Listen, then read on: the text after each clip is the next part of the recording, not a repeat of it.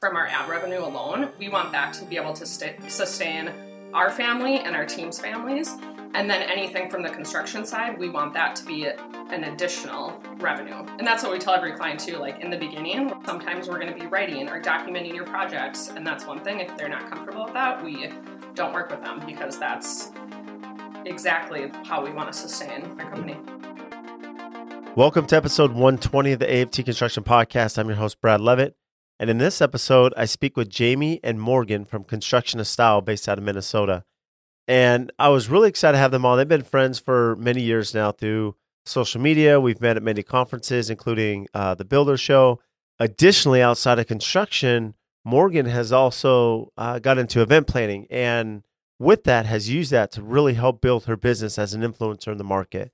And I was able to attend one of her conferences just a few months ago, and it was just an amazing experience. And in the episode, she speaks about blogging, about how they're getting 1 million views a month of traffic to their website, and how that's been impactful and what they're using to do that. And especially as they're talking about pricing in the industry and educating everybody. And they're a very unique dynamic because husband and wife, influencer, they do construction, they do design, they have product, so many different elements that they've built their business with.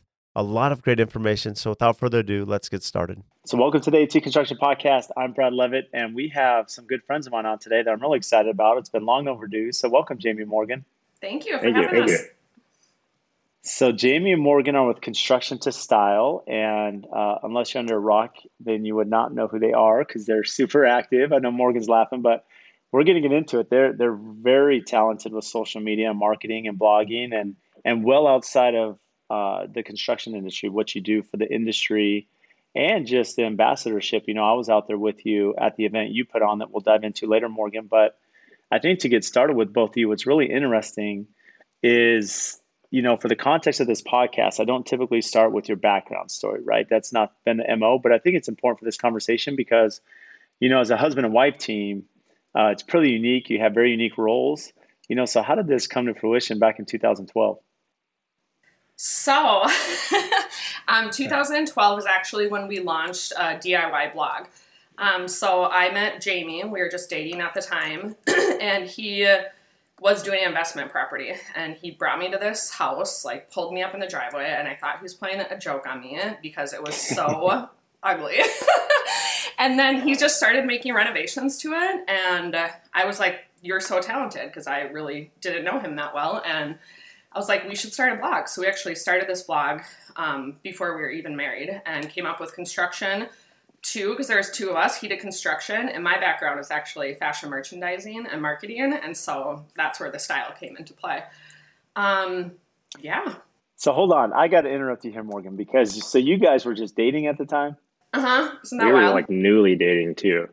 Yeah. So this is the reason I have to ask is because I had Brad on, and he talks about working with your spouse, right? The difficulty, and a lot of us in the construction industry and small business, right? You work with your spouse, there's a complexity. You have to be one of our first, or one of my first connections, I should say, success stories where you're dating, starting a company. I mean, just the dynamic here is just amazing. I mean, to take that leap. Right. Yeah, it was kind of wild. And so then, and Jamie had went to school for carpentry. So his end goal, well, you can talk about that, Jamie. So went to college for carpentry, graduated in 2009, right during the housing crash. So I got a job with a commercial waterproofing company, and would get laid off in the winter time here. We're in Minnesota. So in the winter time, I'd have free time. So I bought this cheap home and was looking to renovate it and then move into it and live there. And Morgan and I were dating at the time, had been dating for about a month. And yeah, brought her there, and she laughed, thought it was a no. And I didn't laugh once he sold it, though, and had a very nice track. But so yeah, we started this blog and started talking about what we were doing to this house, or what Jamie was doing. So I was just kind of documenting what he was doing, whether it came to the tile, how he was doing that, taking down a wall, paint colors he was choosing. And then we just started getting inquiries from people to come and remodel their home. And so 2015 is when Jamie then got his contracting license. And then he took the leap. We were married in 2013. And then, so 2015 is when he quit his full-time job, And yeah, kind of went from there. And one thing kind of just led to another. So what was the goal originally, Jamie, when you bought this house? And I know that you were working for a company at the time. You're laid off in the winter. Was this going to be a primary residence? Did you have the intention to flip it and maybe get into the real estate side? So I planned to flip it, but I was going to live there for a while and then not have to pay the capital gains on it. But I had no like timeline of how long I would live there. It was pretty much I bought it.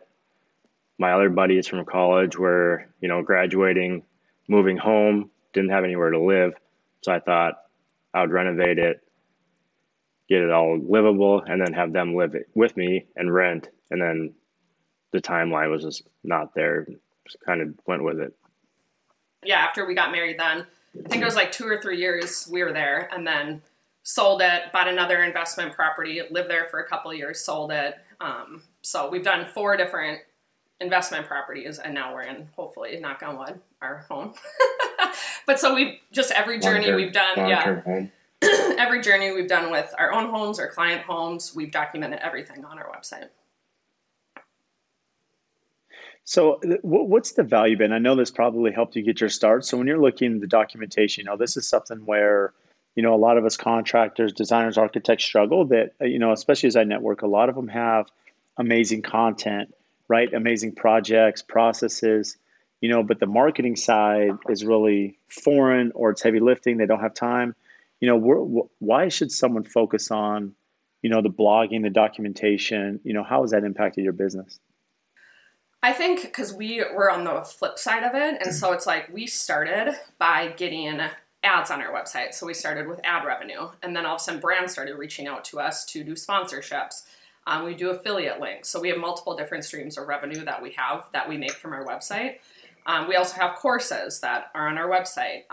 So we're just really focused on getting traffic to our site because obviously the more traffic we have, the more money we're making from these partnerships. And I always think that with anyone too. I'm like, yes, ads can be annoying, but when you see the amount of revenue that you can make per month, that's residual, that you literally don't have to be doing anything.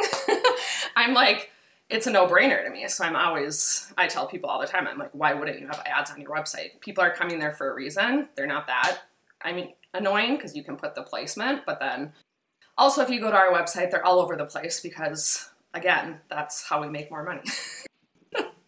Well, let's be honest about this. The reality is in our industry, it's a fee industry, it's a risk industry, right? And that's the same for whether you're an engineer, architect, designer, or builder. And so no matter your reputation, your reach, what you specialize in, there's still only so much that you can charge as a fee for a client where the value's there. Yep. And so what's important is, well, where can you have other sources of revenue, whether it's other investments or whether it's, as you mentioned, your website. And so it's not just like, hey, and I know this because I know you both. This is really a strategic element of your business is, one thing that people aren't looking at, it's one thing to have maybe a nice Instagram page, but to monetize that through a website, which is the SEO and the Bible side. I would imagine that for you, it's not only helping with just that revenue side to help build your business and your family, but also, the job lead portion. Yeah. And we always try to look at it as too, like we want just from our ad revenue alone, we want that to be able to sustain our family and our team's families. And then anything from the construction side, we want that to be an additional revenue. God forbid another recession or something like that happens. So that's our biggest focus, or I should say my biggest focus. It's really smart. It makes me not to go off tangent here, but I know Rob Gronkowski, who plays in the NFL, right? He's kind of the same way that he lives off of his sponsorships and media, and then on his living expenses, but his salary he saves, right? And so really it creates a nest egg for you, but it also creates less overhead because the play. You're both fairly young, so we have a lot of working years ahead of us, such as myself, and so you're creating really a pipeline where you're going to be able to work through, and the clients, I would imagine, have some security to know, hey, Jamie and Morgan are here for long term. Yeah, and that's what we tell every client too. Like in the beginning, we're like, we have these other means. So yes, sometimes we're going to be writing or documenting your projects. And that's one thing. If they're not comfortable with that, we don't work with them because that's exactly how we want to sustain, in our company. So how do you work through the communication with the client? Because, when you're blogging and very active on the process side, and the marketing side, Morgan, that when it's your own flip or project, pretty straightforward, to do what you want. But how does that work with clients? Do you ever have clients push back either on privacy or push back on, accessibility, for to their home and project? Yeah, we haven't. So when any client reaches out to us right away, we send them, and this is in one of the first email communications, we send them a client handbook. So it's about a 5-page document that lays out the expectations, who we are as a company, who we are as family, people, a team. And we always say that in that as well, is like, that's the most important thing to us. And I think it really reminds our clients that we're humans and we don't want to be treated just as a business or as their labor. We want to really form that partnership. And so, yeah, they're handyman, right? So yeah, we put that in the first email that we even send out to people. We put our project minimums, and then we're like, this is what you can expect when working with us, and we will hold you to that standard. So anytime we haven't really had to reference it, but anytime, definitely when we're doing our own projects in our home, like right now we're doing our laundry room, and we have to be strategic sometimes about when we share that, because if it's in the middle of the day, some clients are probably like, why aren't you at our house working on our projects? And it's like, and so you just have to kind of remind them, like, this is also an additional how we make our money. Like, it's not just client work. And so, yeah. A lot of times our client work, they kind of know who we are before they even reach out for the project. And we really like that because we're not just another company, and we try to be picky with who we work with. And if you're like a client looking to get multiple bids, then a lot of times we'll just kind of pass on that project because you're looking for a cheap contractor to do the thing. You don't really care about who they are or anything like that. Yeah, it's good advice, Jamie, because the reality is, as you think about this, when you're vetting clients and you think of just that marketing strategy, you really want to understand who you're marketing to, and then understand, hopefully they know the value you're bringing to the table, right? And this kind of goes with what you were saying, Morgan, that you've created a brand and reputation on a platform. And most clients, I would say, and this is probably why you haven't had a ton of pushback, is that I see that the contractors or designers that struggle with this element are ones that aren't very active on social media, right? So when they want photos and documentation, there's pushback. But where you've built this platform, they understand, hey, I'm finding you for this reason, so I need to be a part of that. And it's interesting. I was going to say, sometimes they get offended if you aren't sharing enough. They're like, why aren't you posting about my project? I'm like, oh my gosh. So one of the casualties to this, and it is true, and it is something to be sensitive. You made two really valid points that I want to touch on, Morgan. Is one, you had talked about being conscious as far as time of day and, what am I posting, so that we're not showing either a distraction or a lack of ownership of their project, right? Which is super important because it doesn't mean you're dropping the ball or there's other things going on, but you just want to come across in a very professional manner. But number two is, as you mentioned, there's a sensitivity there. And I've had the same thing. I've been in meetings where clients are like, hey, how come you're always posting this house? Like, why aren't you showing my house, And so it's not, you have to be conscious of, hey, am I, are we doing a good job marketing all the projects? And part of it, that's why the customers want to come on and they want to see, it's fun for them to see the comments and engagement they get for their project. Yeah, for the most part. So it can vary, but you said something I want to touch on, going back to the, thinking about the ideal client. You said there's a project minimum. And so what is that? Maybe you don't have to get into specifics, but what is a project minimum for you as far as what you're expecting the client to do in that vetting process when they reach out? So we focus a lot on kitchens, bathrooms, basements. We do full homes, but we also appreciate those smaller projects because then we can get in, we can get out quicker. So right away in our email for kitchens, our minimum is $100,000. Bathrooms, we say 50 grand. Mudrooms, we say 30 grand. And basements too, we always say 100 grand. And then we always reference back because again, on our website, we have a whole blog post that breaks down how much does a bathroom remodel cost. And every line item is in that blog post. Same with kitchen remodels. And we don't share client pricing on our website, but that's why we do a lot of projects in our own home because we're very transparent about the pricing and what we're putting into it. We just did an addition, a sport court. Again, wrote a whole blog post about it, broke down the cost, what went into it. And then we also put in there, like, on top of this cost, plus it can be anywhere depending on the contractor, 10 to 50%. So we're very transparent about that, and we put our pricing in there. And so it just makes it very easy to educate leads that come in because we already have this source of information on our website. Yeah, I love that you share that. I actually heard you on another podcast, Morgan, and this was on Martin Holsinger's, right? And I think this was at the Build Show a couple years ago. But what I really like that you shared is that, the question was asked to what you're speaking about now. It's like, well, you want to be a resource for your customer base to understand pricing, because the reality is most of our customers, they don't know what it costs. They know what they like, they see pictures, but HGTV has done us a big disservice, right, on what things really cost to put into a house. And so, the reality is there's a lot more cost than people realize. And so you had laid out, well, we can do blogs and we can show them, and this is where it helps to have the flips in your own work, is that you can showcase what that costs so that they have a point of reference without sharing the financials of your clients. And I know you gave a good example, maybe Jamie could speak to this too, is that, doing, stair railing, for example, when you did stair railing, at your own house, there's a cost for you to do it like a DIY, but if you were to outsource that to a company that's, has overhead, a professional, has the tools, I mean, how does, that communication process is really important. So how do you discuss that, Jamie, so that customers understand the value of hiring a company to do that? The big thing is like a lot of times people think the material is where the main cost is, when really the main cost is the labor. Everyone who comes in, the electrician, plumber, contractor, everybody, they're all insured privately. Like they all have their own companies, they all have their own overhead. So when you have, a railing is a little bit different. You can get a carpenter in, but for like a larger project, you have, 5 to 10 different tradesmen coming in, and each guy is very expensive and the labor adds up. Material's not cheap, obviously, too, but the labor is the big part. I love that you share that, because I think this is where maybe we as an industry don't do a good enough job communicating with our clients. And this is something that we've spent a lot of time with my team. Is a good example. We had a project years back in Phoenix, and the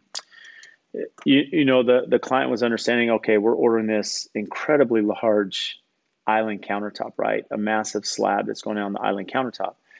And there was some disputes on the trip charge. And one thing we failed to do as a team is we didn't really communicate why the trip charge was that expensive. And the reason being, this isn't a $75 trip charge just to drive to their part of town. You have to understand that by bringing the slab out, I can't install this with one person, right? You have five people and equipment that have to carry this in from the truck into the house. Plus you have to stage it at the shop, load it, ship it out there. So you're paying hourly for 5 people to commute, to drive out there, to handle it, to set it, make sure it's level, all these components. And so when you think about the cost for 5 people, that's where we just don't do a good enough job, in my opinion, or at least we haven't in the past, to communicate why the cost is what it is.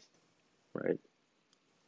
Yeah. So what's your biggest challenge now when you think about construction? And we'll get into the marketing side. I do want to dive down this too with you a little bit more, Morgan. But, for you, Jamie, being out in the field, what are some of the challenges you're dealing with, or how do you manage the cost process? Because I know even for your projects, if you're doing $100,000 kitchen or $150,000 kitchen, and pricing is changing, how do you procure product or, help with that investment for your client?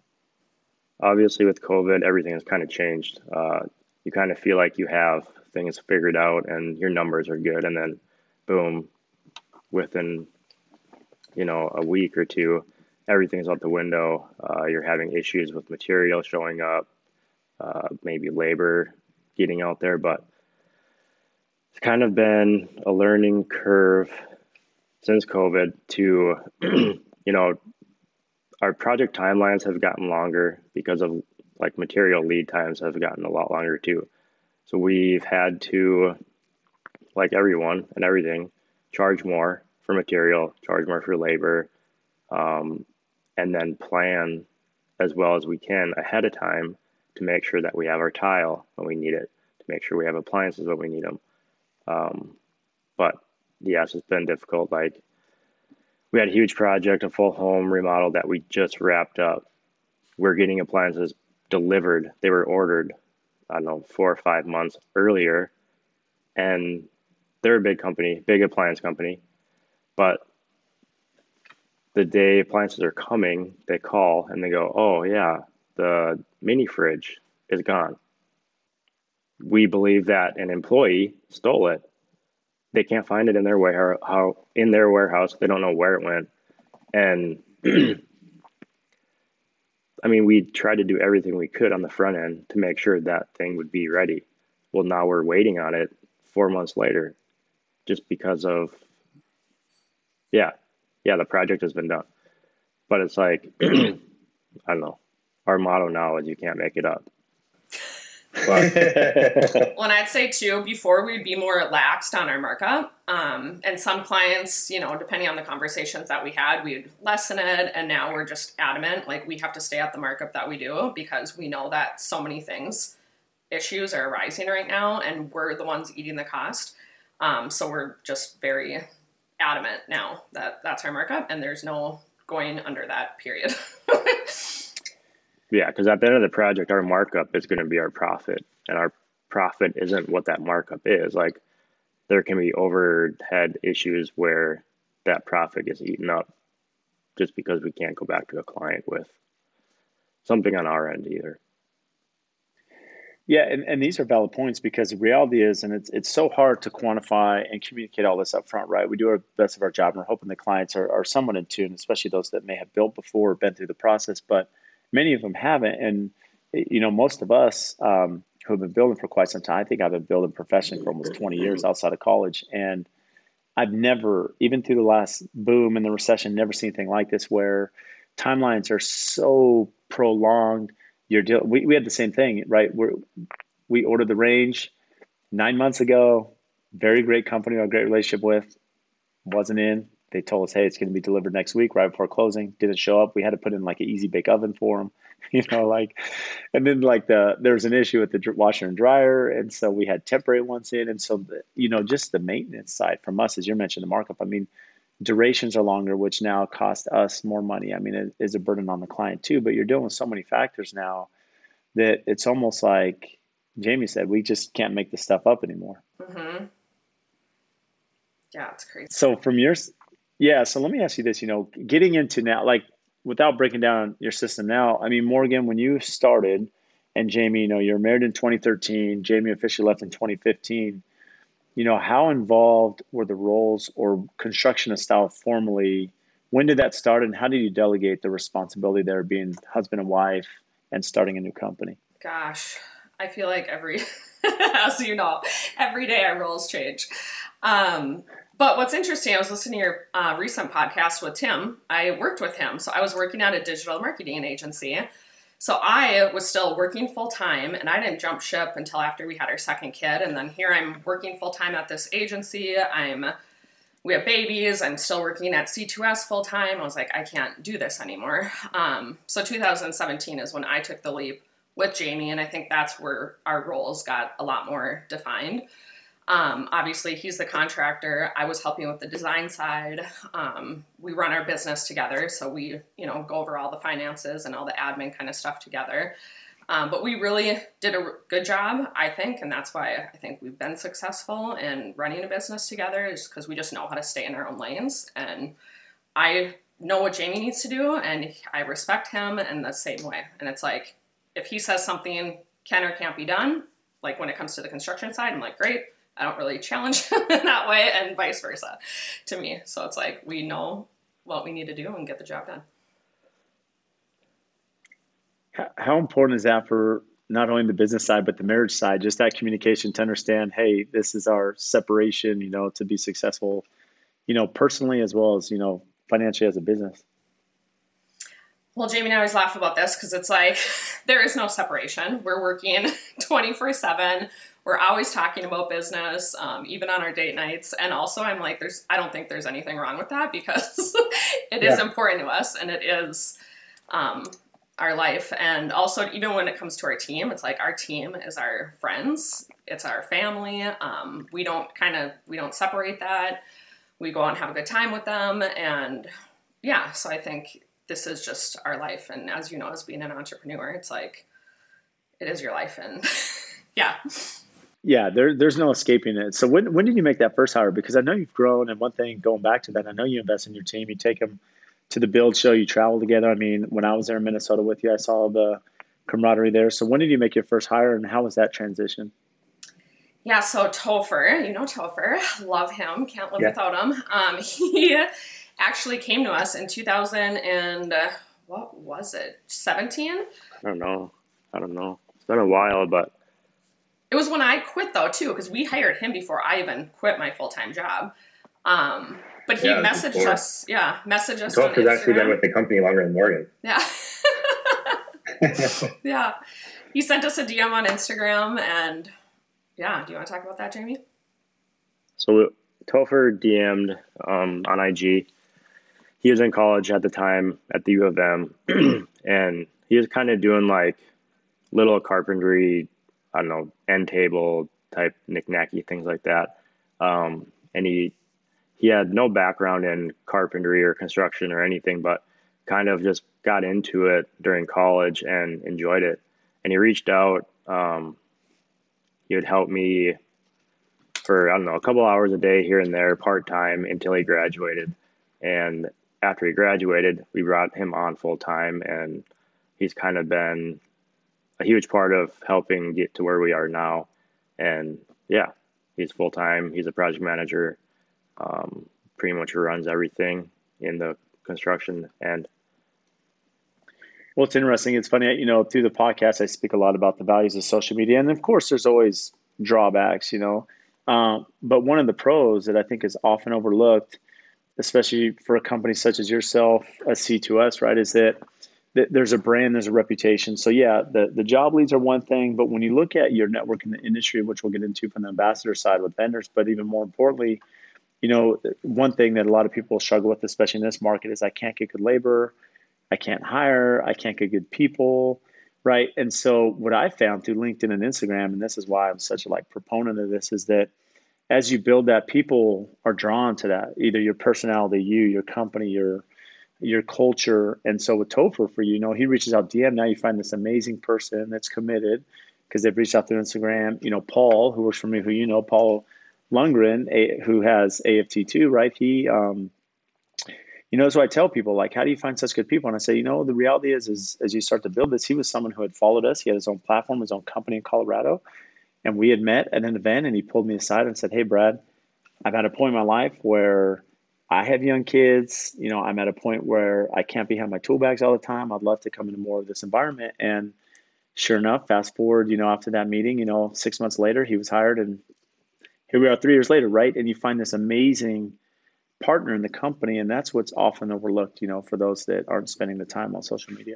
Yeah, all of our employees right now like don't have design background, didn't have carpentry background, and to us it's important to find someone with the right mindset and that fits with us and our culture, and then from that we're like, we can train you. I would much rather have that than what a piece of paper says. Maybe I shouldn't say that, but No, Morgan, here's where you're spot on. And I, you know, a year ago I had Jeremy Andrus on from Traeger, right, the CEO of Traeger, and he was relentless about its company culture. Like if you have someone that's extremely skilled and talented, but they're a bad apple for the company, can destroy everything. And there's so much value even having the right people on. And the thing is, we can teach aspects of construction, right? We're all learning every day. I'm learning every day. And so our company's better today than it was yesterday, right? Because we're going to learn from these things. But you bring the right people on board that understand the vision, the direction, the communication process.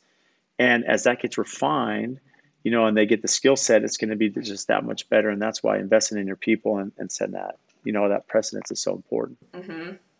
And that want to build your company and grow it. And that's why, yeah, everyone on our team right now, I just appreciate because they treat it just like it's their own company and they're wanting to build it more than even we are probably some days. Yeah. And that's what leads to your success. Have you found either trade partners or subcontractors through your platforms? Yes, actually. That is also a blessing and a curse because we work with the different, or we try to work. We found them and we've had them stolen. Yes, that's exactly right. So we usually only work with the same subs. Again, we treat them just like family and we want to work with them.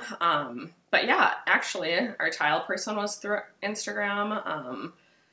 And yeah, brands, right? Because our old tile guy got kind of hijacked through Instagram.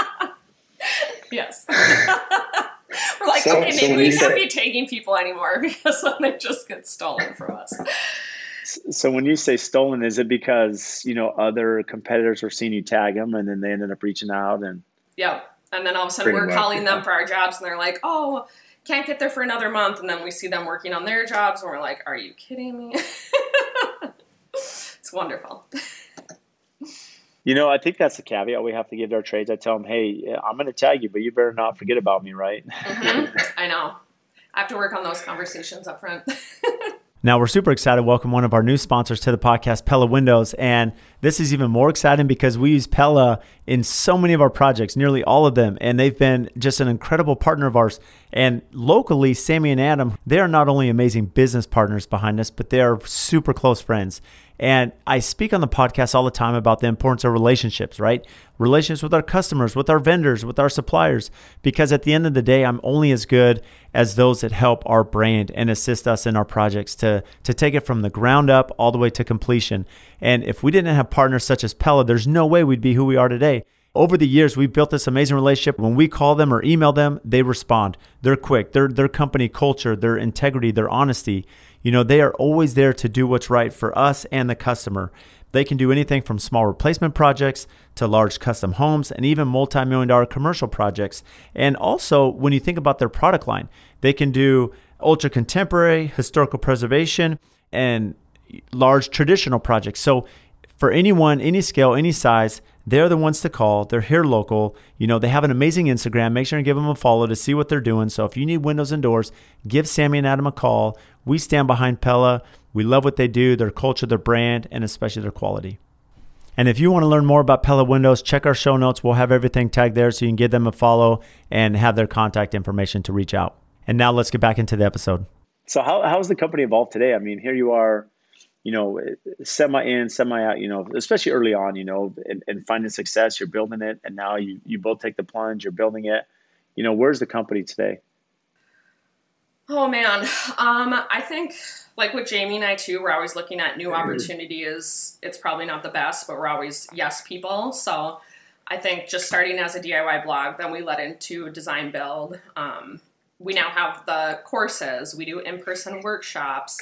That's all marketing related. We do the brand sponsorships. We have our online shop that we sell home decor on. So yeah, and I'm excited like where things are going. I want product lines. I want brick and mortar. We are always looking at other real estate investments and yes.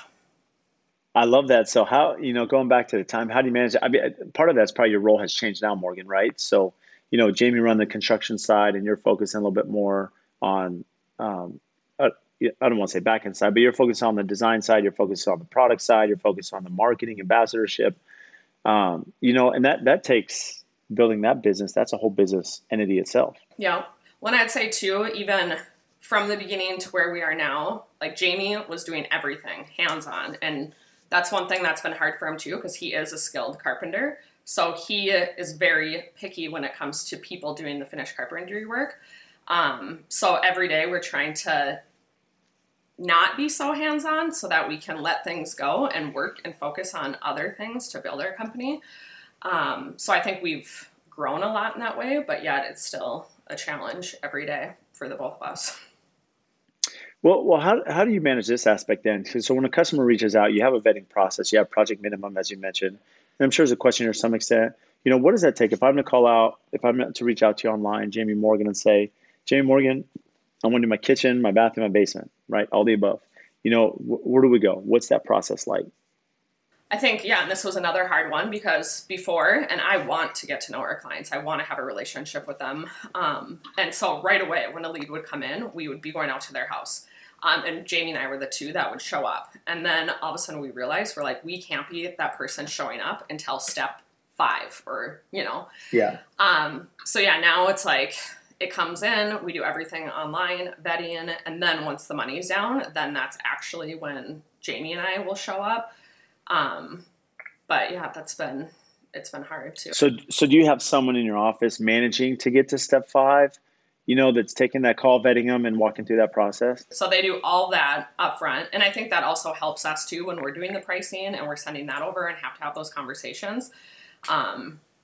yeah, it's helped because then it's like we're not so already emotionally invested with these people from the beginning and, want to negotiate and anything like that. We're like, nope, this is it. Take it or leave it. So it's interesting you share that because, you mentioned emotionally exhausted, right? Whether the client or you or both of you.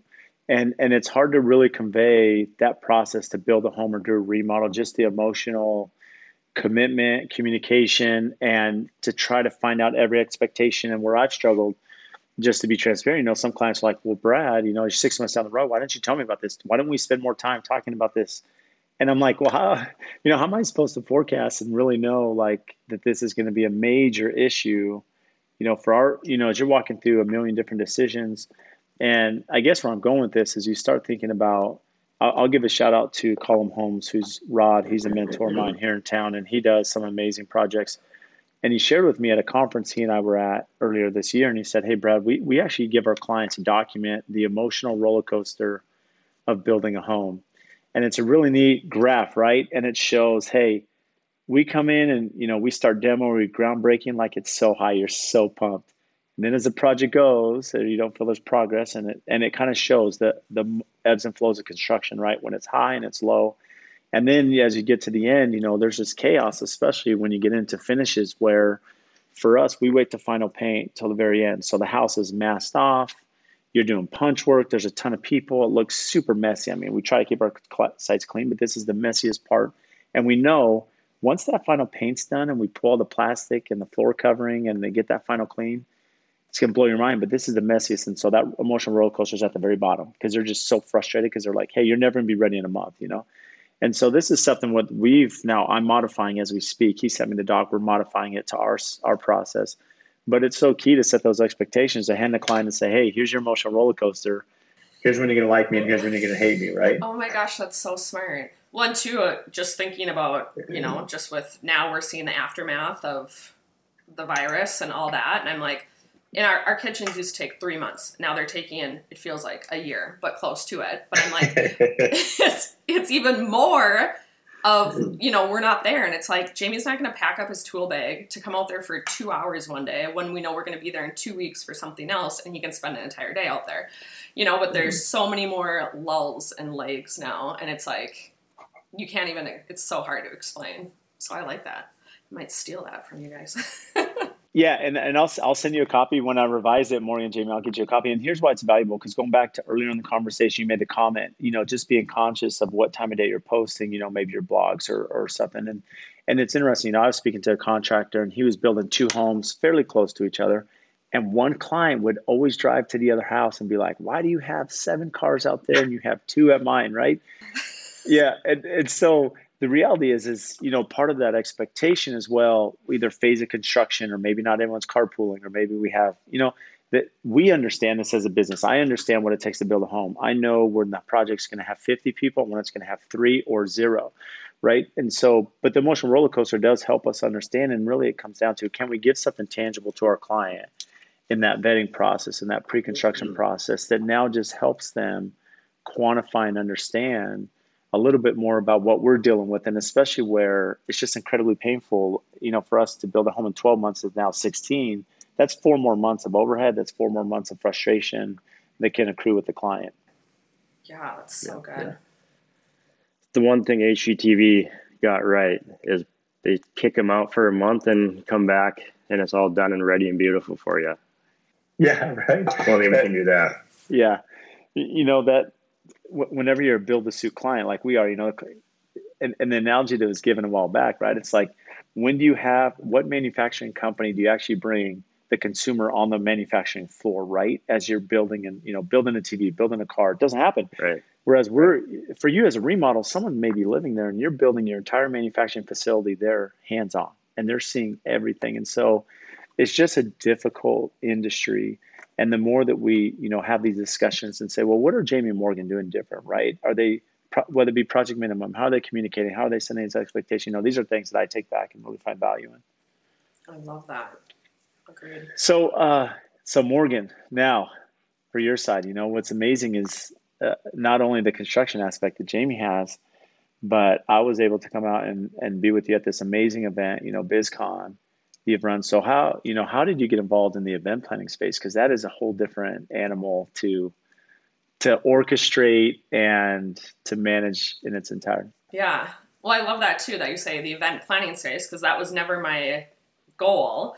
It started because one week of doing 10 too many coffee dates, Jamie's like, what did you do all week? And I was like, oh, had all these coffee dates. He's like, did that make you any money? And I'm like, no, it didn't.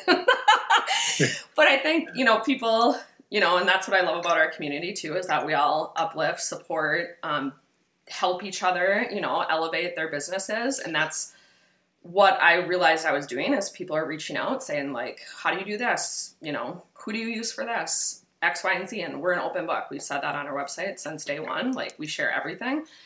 And so I all of a sudden realized, I was like, we should start doing workshops and then start charging people for them. Because then I'm like, then I'll actually be making money for things that I'm already sharing.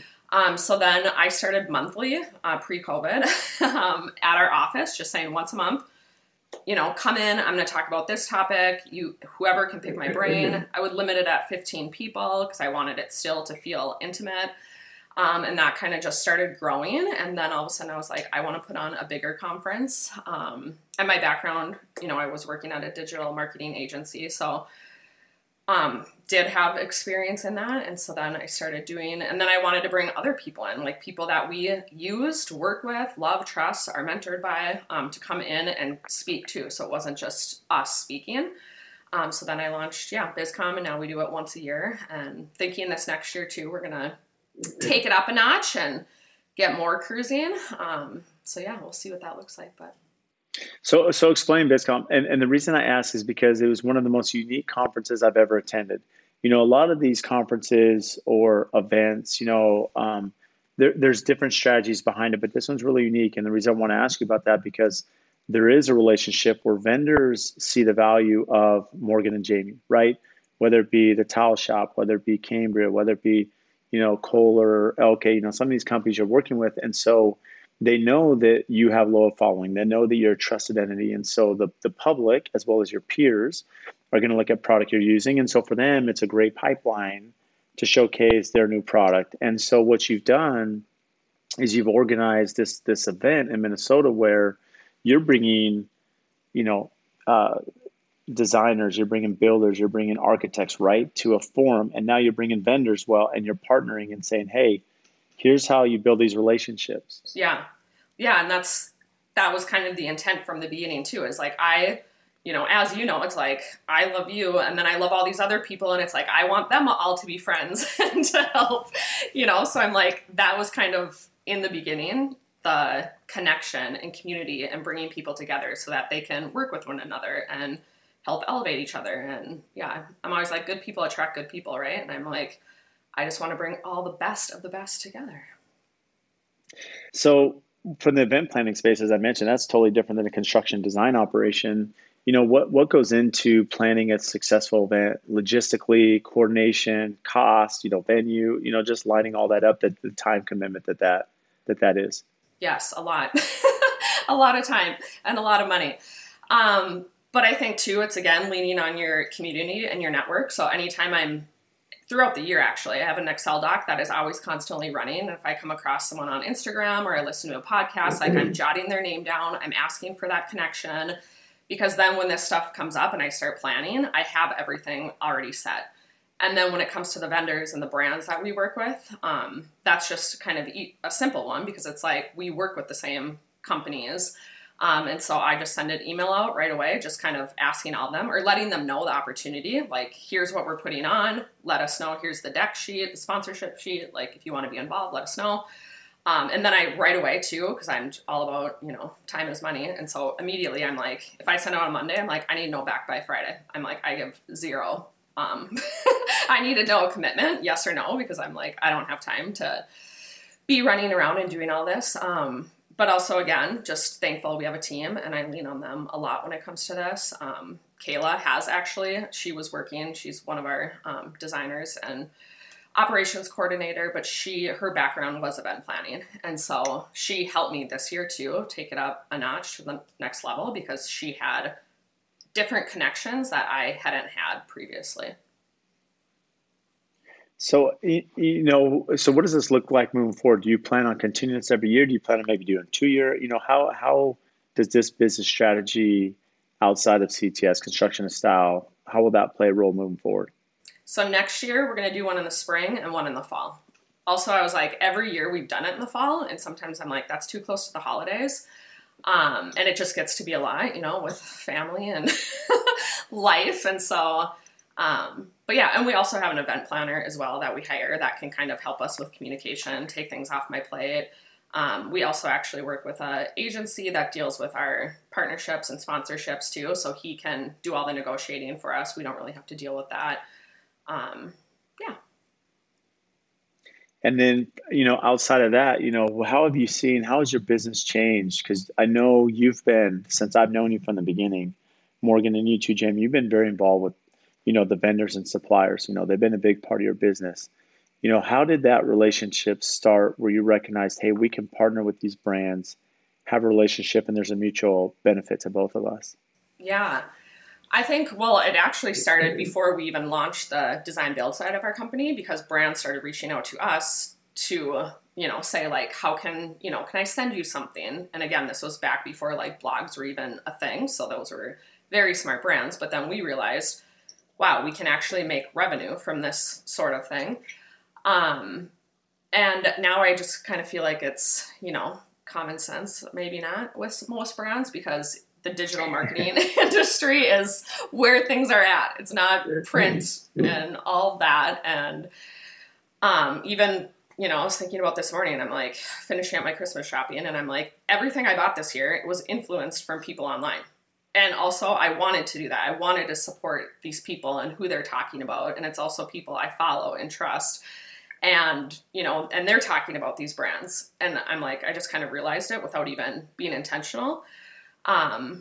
So yeah, and I think too, the best partnerships that we have with brands and vendors is ones where we want to uplift and support each other, even when it's organically and it's not just paid, because then we're constantly talking about them, even if it's not a collaboration or if it's not a paid partnership. We're still talking about them because we truly do like love and believe what they're selling, and also the people behind the brands, I think, is the most important. Like, we've built good, healthy relationships, have hung out with them, at the Builder Show. We make sure that we connect with every single one and we're getting to know them more, even if it's just lunch or coffee or dinner or whatever, not just to talk about business, to actually get to know each other as humans. So how often do those in your network, maybe someone such as myself, those peers reach out and say, hey, Morgan, Jamie, I see that you use such and such brand or product. How's that feedback, and do you get that pretty often?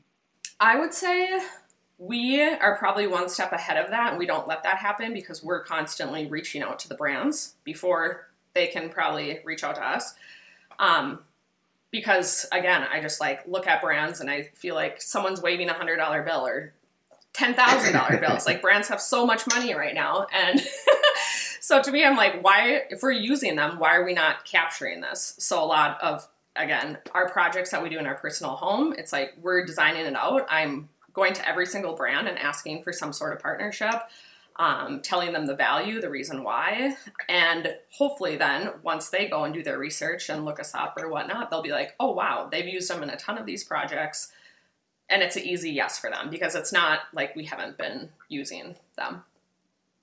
Now, what's interesting is, you have experience doing this. You understand whether it's you have a media kit, you have a presentation as you're coordinated.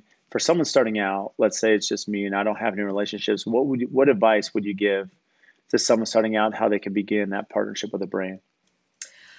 Oh man, that's a good one. I always say it too. I'm like, be tenacious. Like, don't look at your following count. I think sometimes people are like, I don't have enough followers, I'm not there yet. But to me, I'm like, what value are you giving this brand?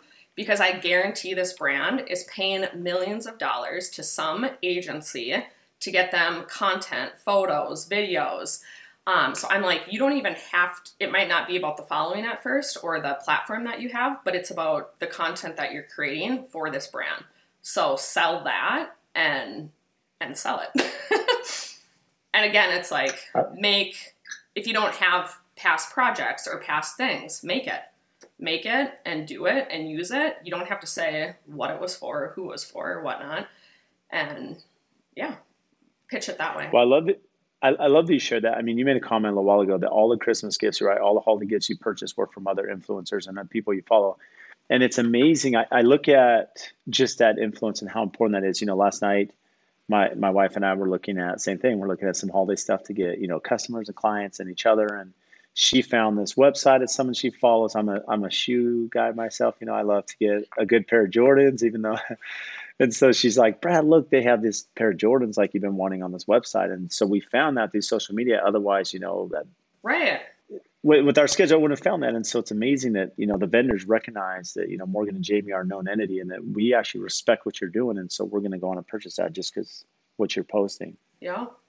Well, and that's too, I'm like, even again, throughout the year, I'm like tagging, if I see something on Instagram, maybe I'm not buying a gift for someone at that time, but if someone's talking about something, I'm really interested in it, I save it.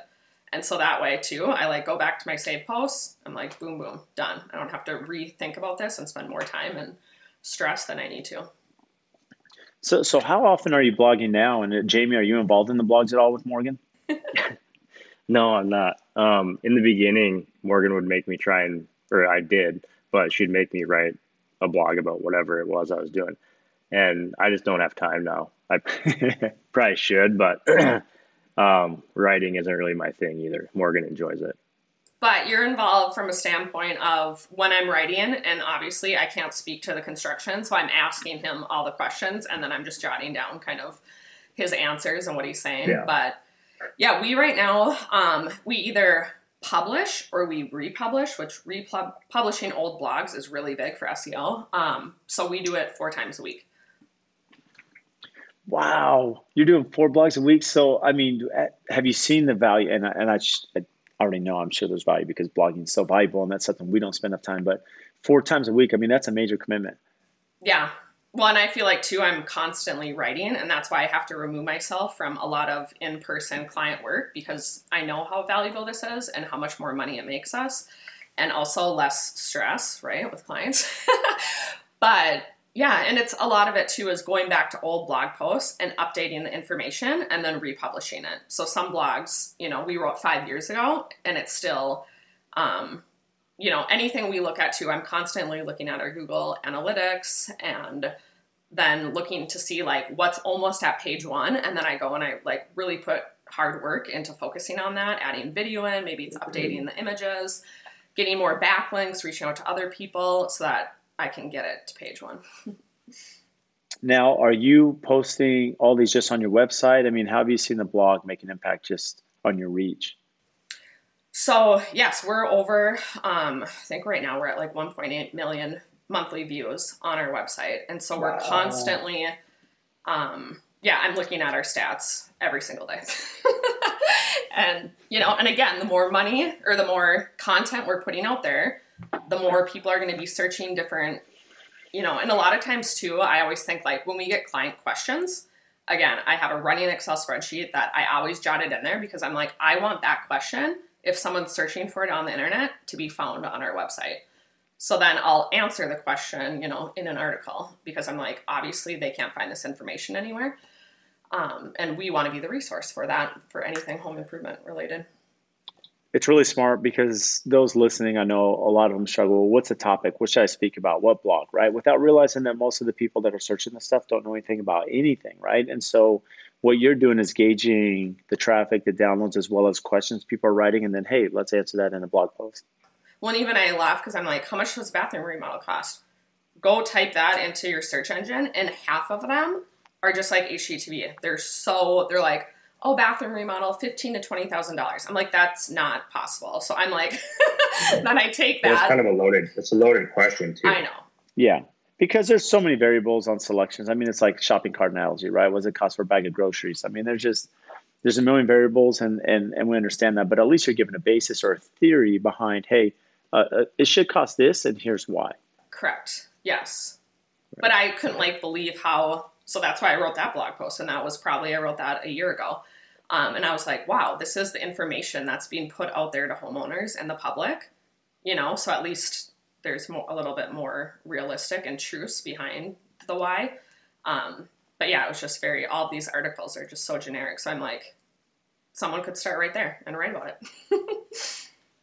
It's amazing. I mean, my mind's blown. I still don't even know what to say. 1.8 million monthly views on your website and blog. I mean, I can only imagine the amount of traffic and value that's brought you as a company. Yeah.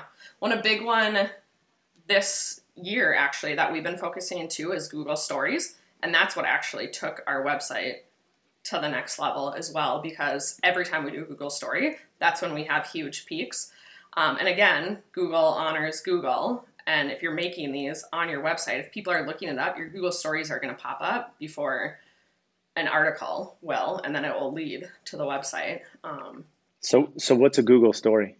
So if you go to our website, in any article that we have at the bottom of it, it will do some images with text overlay. And then those pop up when you'll probably realize it now when you start searching things that Google Stories will pop up without even realizing it. Because then once you click on it, it leads you to someone's website. Now, are these, as you mentioned, you said they're photos with text overlay. Are any of these video or similar to maybe Instagram stories or LinkedIn had them for a while? I mean, are you using any of that video like personal content? It's probably, so it makes it a video. So we do still photos and then it like makes it into a video where you keep going.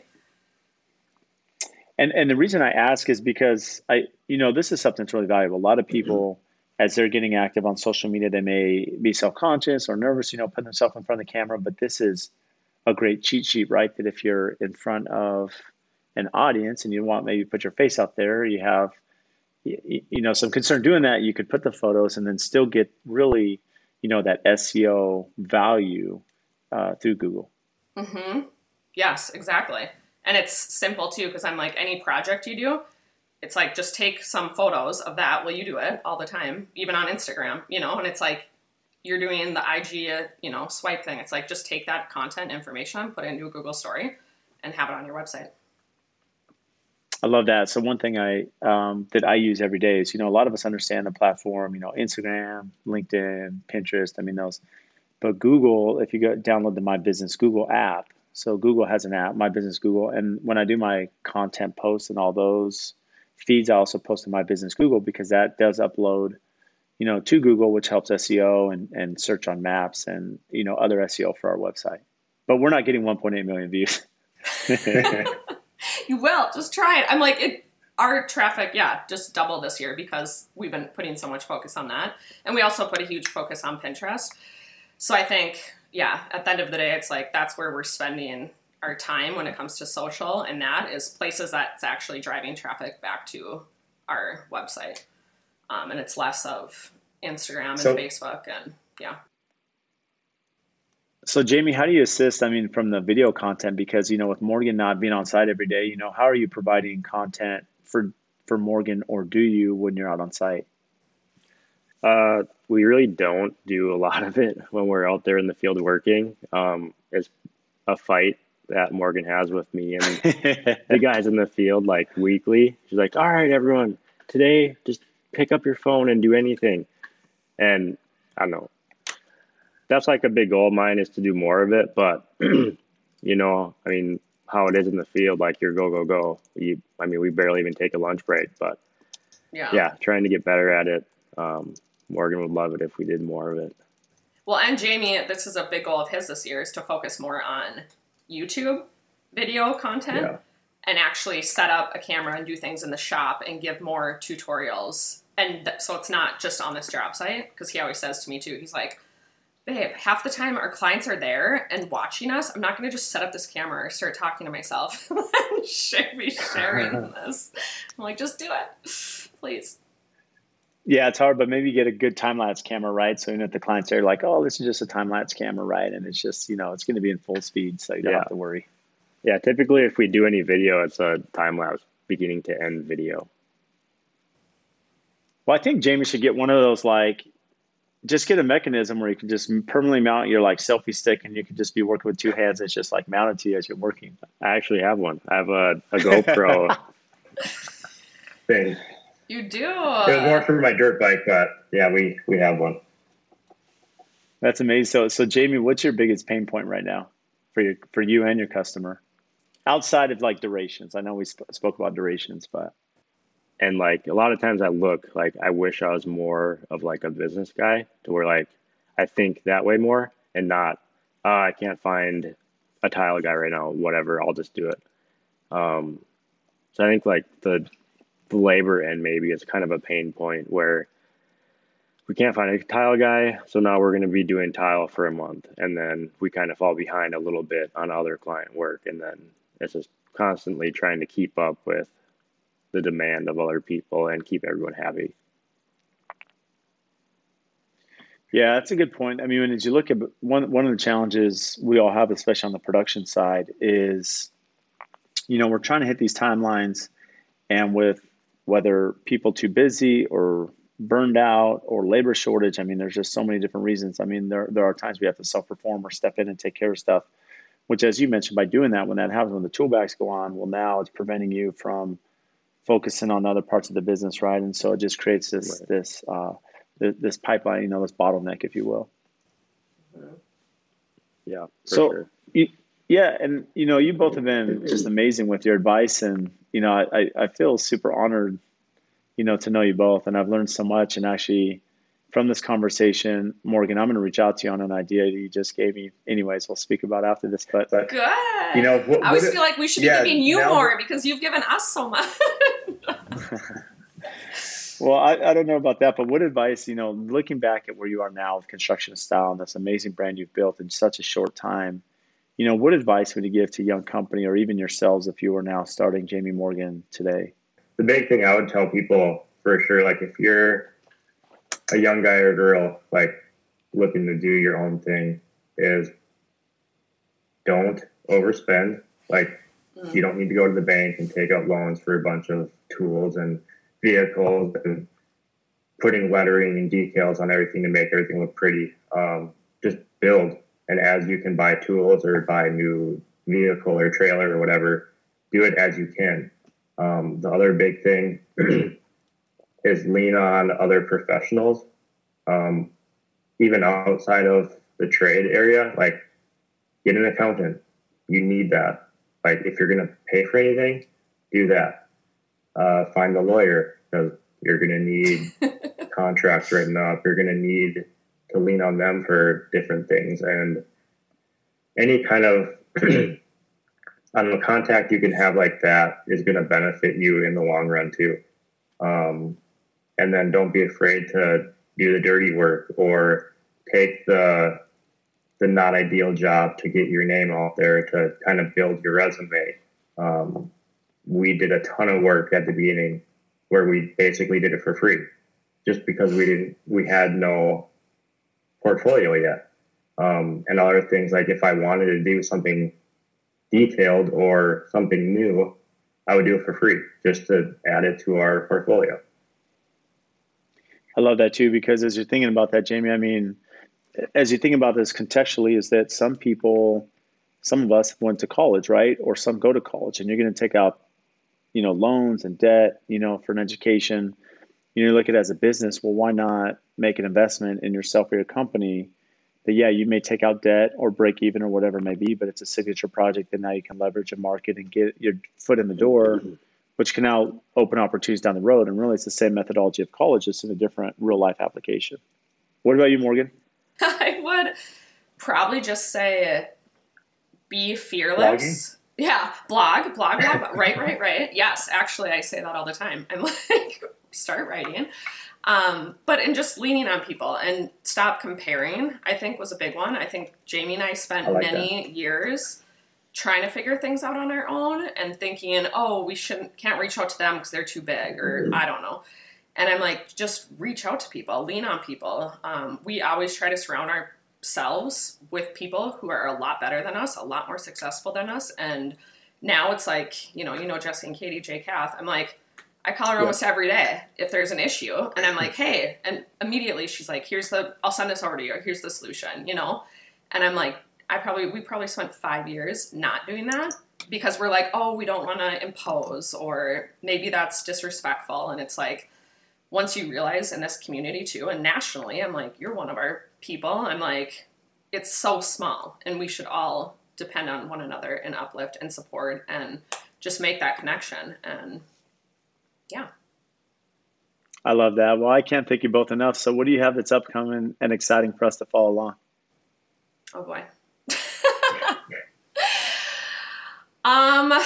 Yeah, I mean, it's a new year. YouTube. Yeah, YouTube. Follow us on YouTube. Yes, videos. Get excited to see Jamie on videos. We're going to make sure Let's now that go. he does this. That's one thing too. His past experience was BMX, and he like loved recording videos and putting them together. So I always say that to him. I'm like, dude, let's go. Yeah. But yeah, we're wrapping up a handful of projects. We have a handful more that I'm excited about for the new year because they're repeat clients. So we've already worked with them before. So I hope they're more simple. But yeah, we hope to do some more real estate investments this next year. So I'm excited to share more on that once it happens. And yeah. Well, that's amazing. Well, we can't wait to follow along. So where can our listeners find you? Construction, the number 2 style is our website, our Instagram, Facebook, Pinterest, Google Stories, Twitter, LinkedIn. We're on everything. TikTok. Yes, you are. Well, that's amazing. Well, Morgan, Jamie, thank you so much for making time, and appreciate the friendship and mentorship you've given us and many in the industry. Yes, thank you. Appreciate it. We appreciate you. So thank you all for tuning into the podcast today. And just as a recap, if you check the show notes, they're just going to have all the links for the topics that we discuss. And also one of our favorite features now is the chapters that go through the conversation. So if there's certain topics you want to revisit or listen to, they're outlined by the time that we discuss those. And again, we can't thank you enough for all of your support. Please make sure and download our podcast, subscribe, give us a 5-star rating and review wherever you download your podcast.